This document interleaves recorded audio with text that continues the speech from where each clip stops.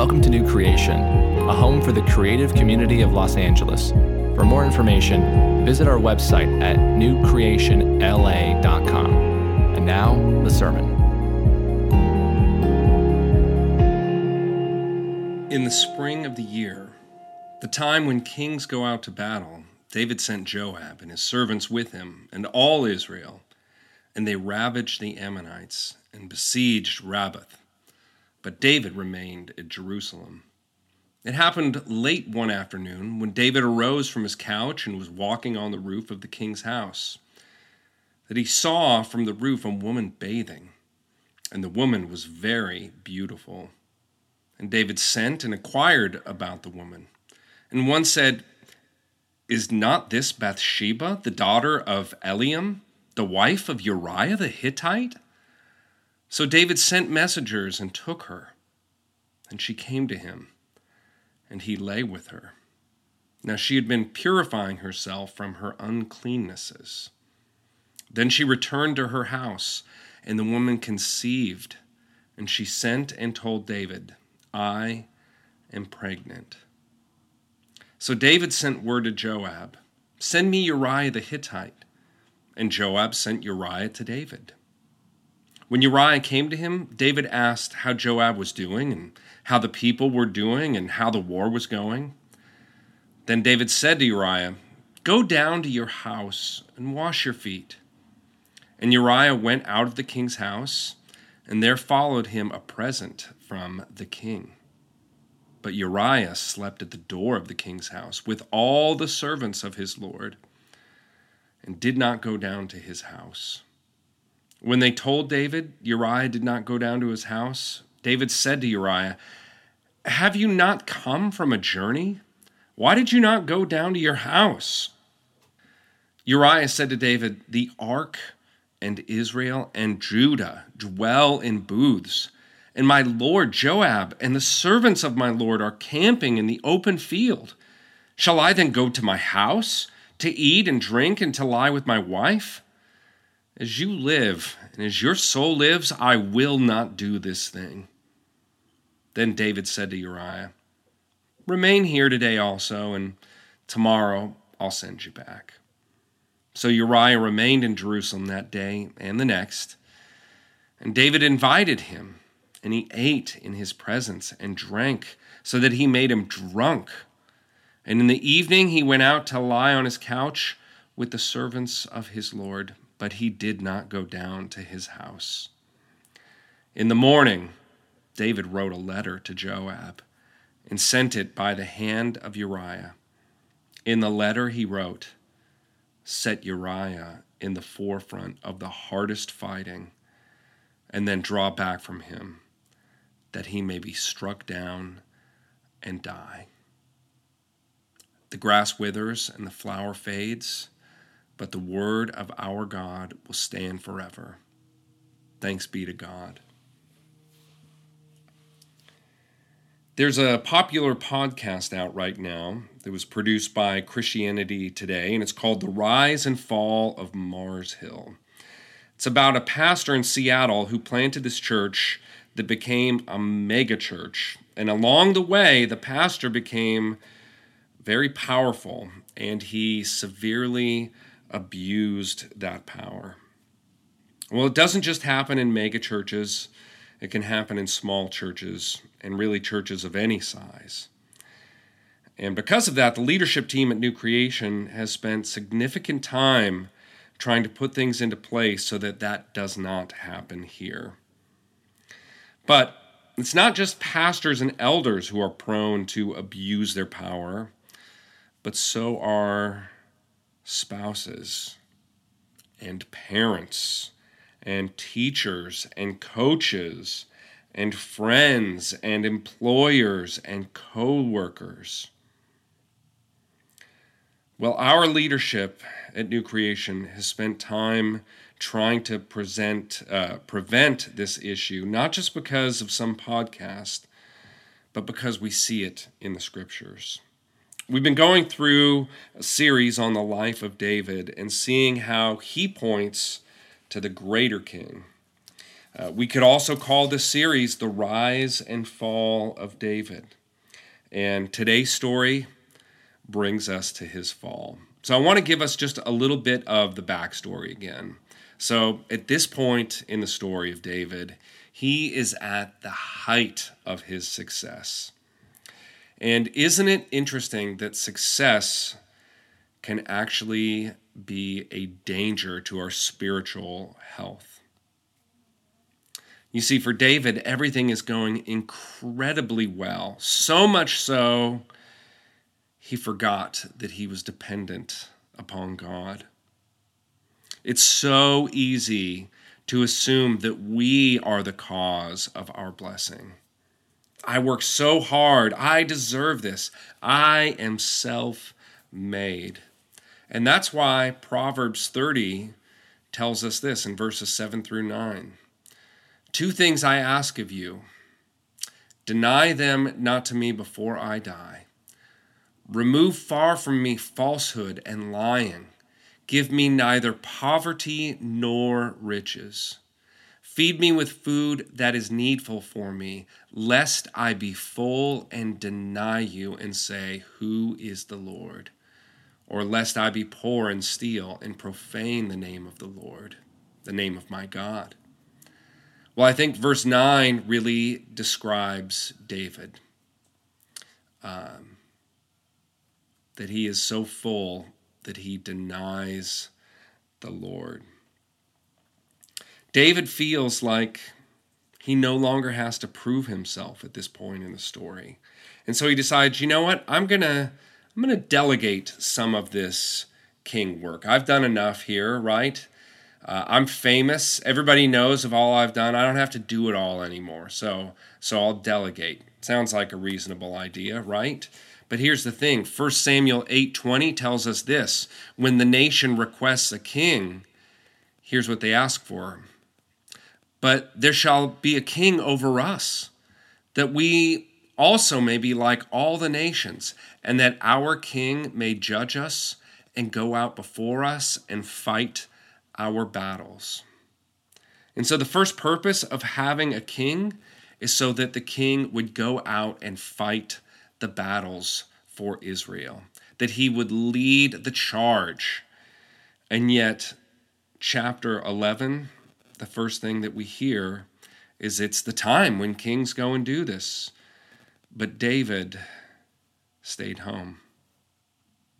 David is not where he is supposed to be. And maybe this is symptomatic of just an empty soul, an anemic soul, right? Maybe David is just bored. He's kind of done it all, seen it all, and just feels empty. And verse 2 shows us that his emptiness is marked by sloth. Verse 2 says, it happened late one afternoon when David arose from his couch and was walking on the roof of the king's house, that he saw from the roof a woman bathing, and the woman was very beautiful. So it's late afternoon, and David is just now getting up off his couch. Maybe it's a nap. Maybe he's been asleep all day, but remember this, his men are on the battlefield defending Israel. That's where he should be, and instead of fighting, he is sleeping. You see what David did here is he attended to his desires instead of his duties. And so he's just strolling along his roof. He's gazing upon each rooftop below. His eyes are wandering. And he sees Bathsheba, and he notices she is quite beautiful. We're told that she is bathing. It's actually a religious purification bath as her body begins a new cycle. And it's the author's clever way of telling us, by the way, she's not pregnant when David sees her. Now, some might inquire, well, why would Bathsheba be bathing where anyone could see her? It seems, though, that she could only be seen from the king's roof, and he's not even supposed to be there. He's supposed to be out at war alongside this woman's husband. But he is there, and he sees, and he asks his men, "Who's that?" And they tell him, "That's the daughter of Eliam, the wife of Uriah the Hittite." And so the first clue, reminder, David, this is someone's daughter that you are peering at. This is, in fact, someone's wife. And not just anyone, but it's the daughter of Eliam, one of your mighty men, one in your inner circle of soldiers. And it's also the wife of Uriah, who's also one of your mighty men, and in that inner circle. But it doesn't stop him. What David does here is he just abuses his power. He sends for her, he takes her, and he sleeps with her. And all of this while her husband is on the battlefield fighting for Israel. He calls her, he uses her, and he just discards her, just sends her home. And I think it's important for us to notice in this chapter that everything involving Bathsheba is described as happening to her. It is not her fault. David here bears all the responsibility. So a month or so goes by, and Bathsheba sends news to David. 3 words: I am pregnant. I am pregnant. Now, sometimes those words are the most joyful words a couple can hear. Sometimes they're heard screaming, elated with joy. But sometimes they are not. Sometimes those words are said with fear, with tears, with pain. And that's the case in this situation. There is no celebrating. There is no rejoicing in this news. Now, I want to remind us that the child is obviously David's, because when we first saw Bathsheba, right before he called her, she was taking that purification bath. And so David resolves to try to cover up his sin, to try to cover up his mess. This private sin, so-called private sin, is about to become very public with a pregnant woman whose husband is on the battlefield. She was sent for by the king. The soldiers knew that. The household knew that. Probably the neighbors knew that. So David's got two options here. Own his sin or cover it up. You can see the temptation. And unfortunately, he chooses the latter. He falls to that temptation.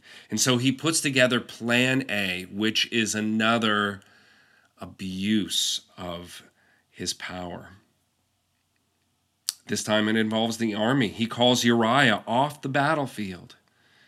And he first asks him for a report. Hey, how's it all going down there? How are the soldiers doing? How's the war going? And Uriah, it's going well. It's going very well.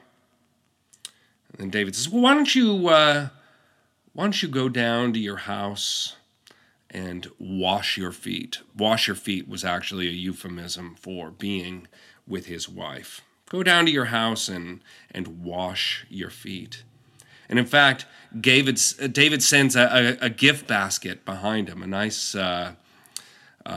little gift basket, I'm sure. Maybe a bottle of wine, a couple glasses, some candles. This will help the cover up here. But Uriah doesn't take the bait. He refuses to go home and instead sleeps at the palace door. And David cannot understand why. He gets word that Uriah didn't go home, and it's like, oh, you're messing up my plan. You see, he needs Uriah to go home and be with his wife so that the appearance of this child would be that of Uriah's, not of David's. So let's take a look at what Uriah says to David. He says, "The ark and Israel and Judah dwell in booths, and my lord Joab and the servants of my lord are camping in the open field. Shall I then go to my house to eat and to drink and to lie with my wife? As you live and as your soul lives, I will not do this thing." So again, David is faced with a decision here. He can own his sin at this point, or he can hide. And again, he chooses the latter. Let's cover it up. And so now we move to plan B on the cover up. He says, "You know what? Why don't you stay with me one more day, and then I'll send you back." David thinks, "I'll have him eat at my table, and I'll get him drunk. So drunk that he'll have to just stumble home and end up in his bed with his wife." But guess what? It doesn't work. Uriah just sleeps at the palace once again. One commentator put it like this: "Drunk Uriah is more pious than sober David." So David's got a lot of power here, but it could not overcome a faithful, godly man. That man's thinking, how could I go home and be with my wife when I'm not where I'm supposed to be? I'm supposed to be with my men, with my soldiers, fighting and defending our country. I can't go do that. Such piety, I have to serve the Lord. And so he refuses to come home. Well, David, again, confess or hide, chooses to hide. And so now, plan C, another just continuation of this abuse of power. Now David's plan is this: I'm going to send a letter to Uriah's commander Joab. And he does this incredibly cold thing. He puts the letter in Uriah's hand with the king's seal on it so that it cannot be opened, to deliver to Joab. And the directions in this letter are to put Uriah in the front lines of the heaviest combat. And when Uriah steps forward, have everybody else draw back so that he is struck down and killed. And so David has Uriah carry this notice, carry his own death warrant unaware. So cold. But here's the problem. Joab, the commander, receives the order and realizes, you know what? It's not that simple. Just having everyone step back when Uriah steps forward will look awfully suspicious. And so Joab puts Uriah with a group of valiant men into a situation where they cannot win. And Uriah dies, as do the other men. And so Joab sends David a messenger with the news, and he anticipates David being angry with the report of the loss of life and poor strategy. And so he commands the messenger to tell David, you know what? One of those men that died was Uriah. And so David gets the news, and he's not mad at all. In fact, he sends the messenger back to Joab with this message. Let's take a look at verse 25. David said to the messenger, "Thus shall you say to Joab, do not let this matter displease you. For the sword devours now one and now another. Strengthen your attack against the city and overthrow it, and encourage him." So David sends this message back. It is chilling. This "do not let this matter displease you," the literal translation from the Hebrew is "do not let this evil Do not let this thing be evil in your eyes. Yikes. Just move on. Don't worry about it. Let's take a look at the last two verses of the chapter. See what happens next. When the wife of Uriah heard that Uriah, her husband, was dead, she lamented over her husband. And when the mourning was over, David sent and brought her to his house, and she became his wife and bore him a son.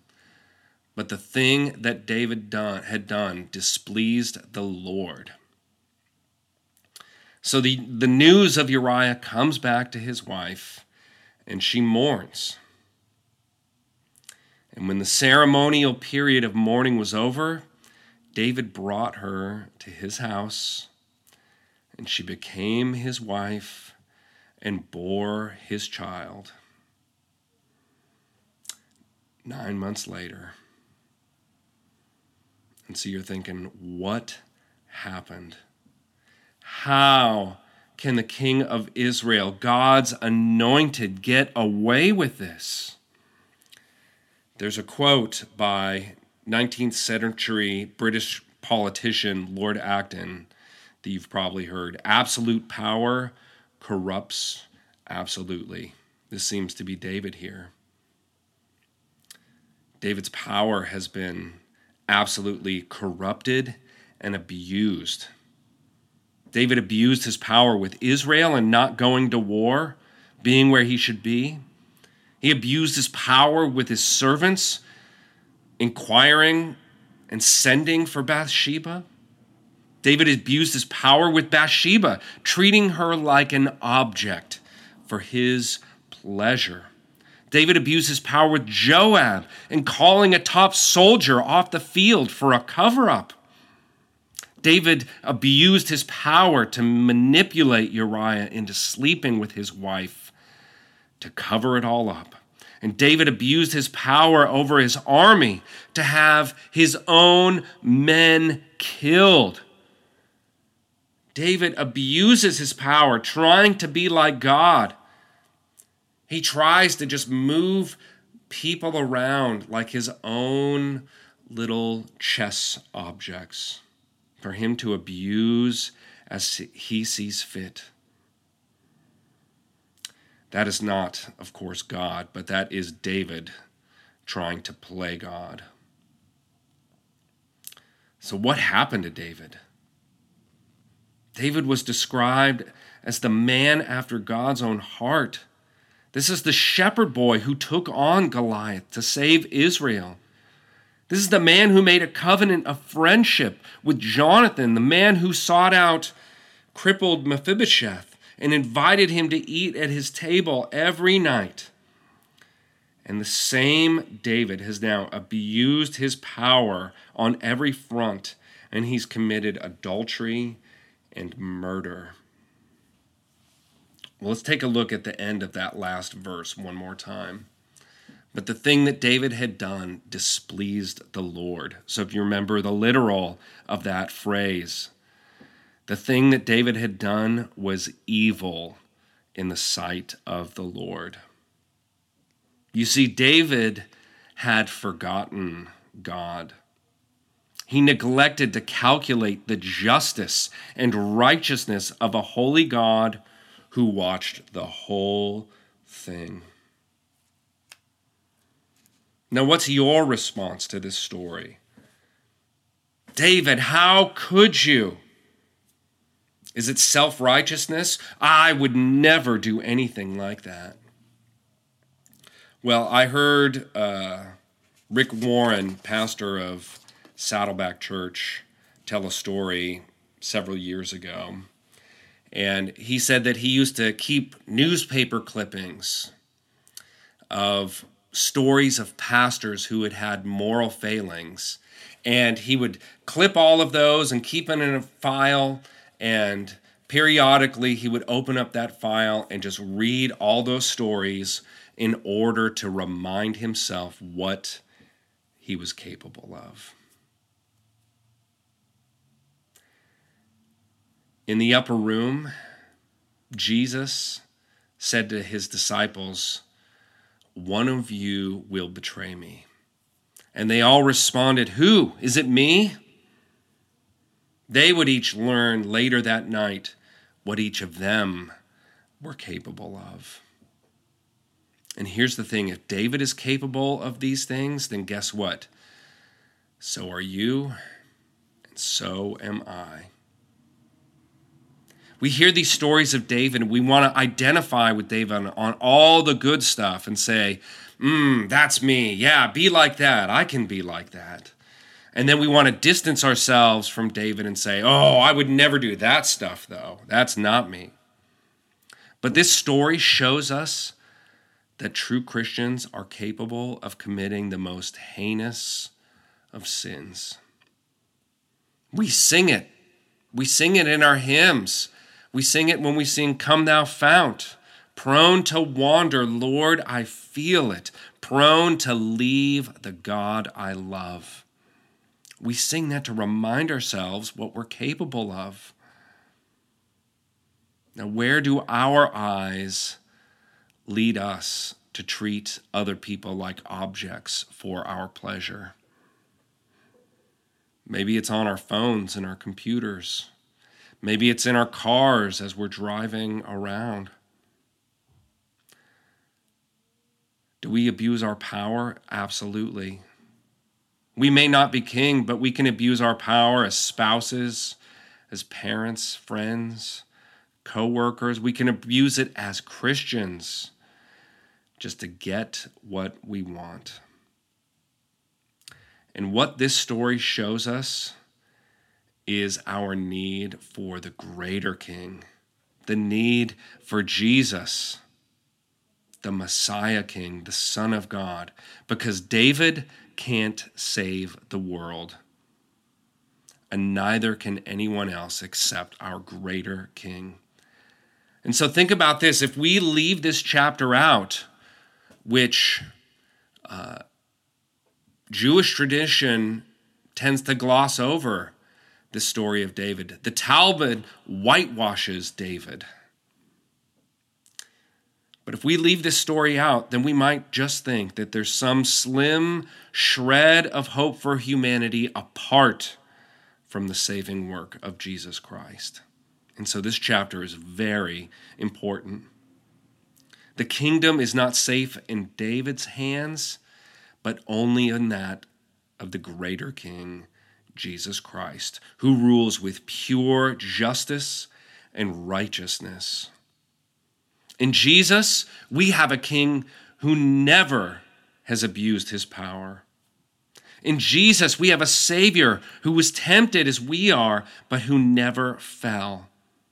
And his perfection is credited to us through faith. He perfectly obeyed in our place, and that is good news.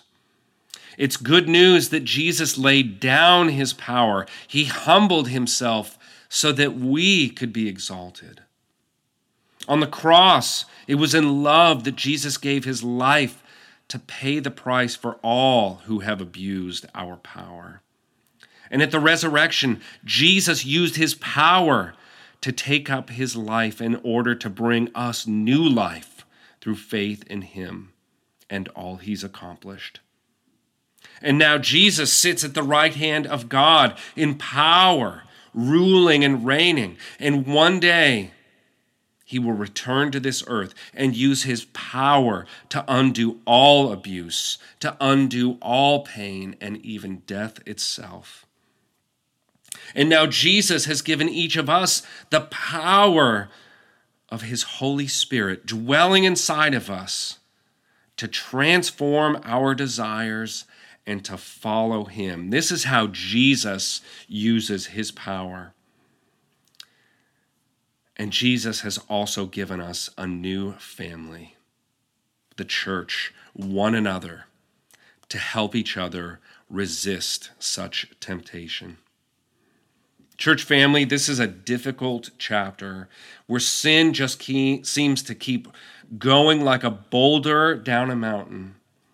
The sin just seems to abound. But here's the good news. Where sin abounds, grace abounds even more. That's what it tells us in Romans 5:20. And this chapter has us longing for God's grace. We've been shown our capacity for evil and our need for a greater king. And little spoiler alert, next week we'll see how God responds. And you will see grace, grace, marvelous grace. And so as we go, I want us to be reminded of this, that we need to acknowledge not just what we do, but what we are capable of. That we are prone to wander, that we are prone to leave God. And in fact, when we say, I would never, and fill in the blank of what your I would never is, that's actually the first step in that fall. And so we need to pray for ourselves, and we need to pray for our leaders. Lead us not into temptation, but deliver us from evil. For thine is the kingdom and the power and the glory forever. Amen. Well, let's pray together. Almighty God, we give you thanks for your word this morning. It's difficult, it's hard to hear, but it is so important for us today to be reminded of what we are capable of, but also that we have a greater king who has never abused his power, who has always used his power for good, for justice, for righteousness. And we have a king who will return and use his power for those purposes fully and finally. And so, Lord, thank you for the power that you give each of us by your indwelling Holy Spirit and by the family that you've put us in. Help us to resist temptation. Lead us away from evil. Deliver us from temptation. And so, Lord, we give you thanks for your word today. May it shape us. May it change us. We pray it in the power of your Spirit. Amen. Thanks for listening. We hope you enjoyed this sermon and encourage you to become a regular member of our online community. To find out more about the church, visit our website at newcreationla.com.